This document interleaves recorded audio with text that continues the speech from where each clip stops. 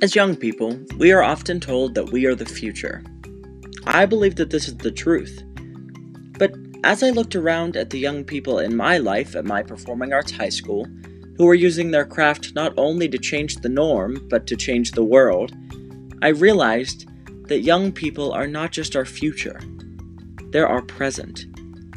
In each episode of this podcast, I go deep into the life of an artist in high school or college and talk with them about their life, their passions, their inspirations, and what being an artist means to them. I'm Korey Grecek, and this is Artists, Actors, and Activists of the 21st Century.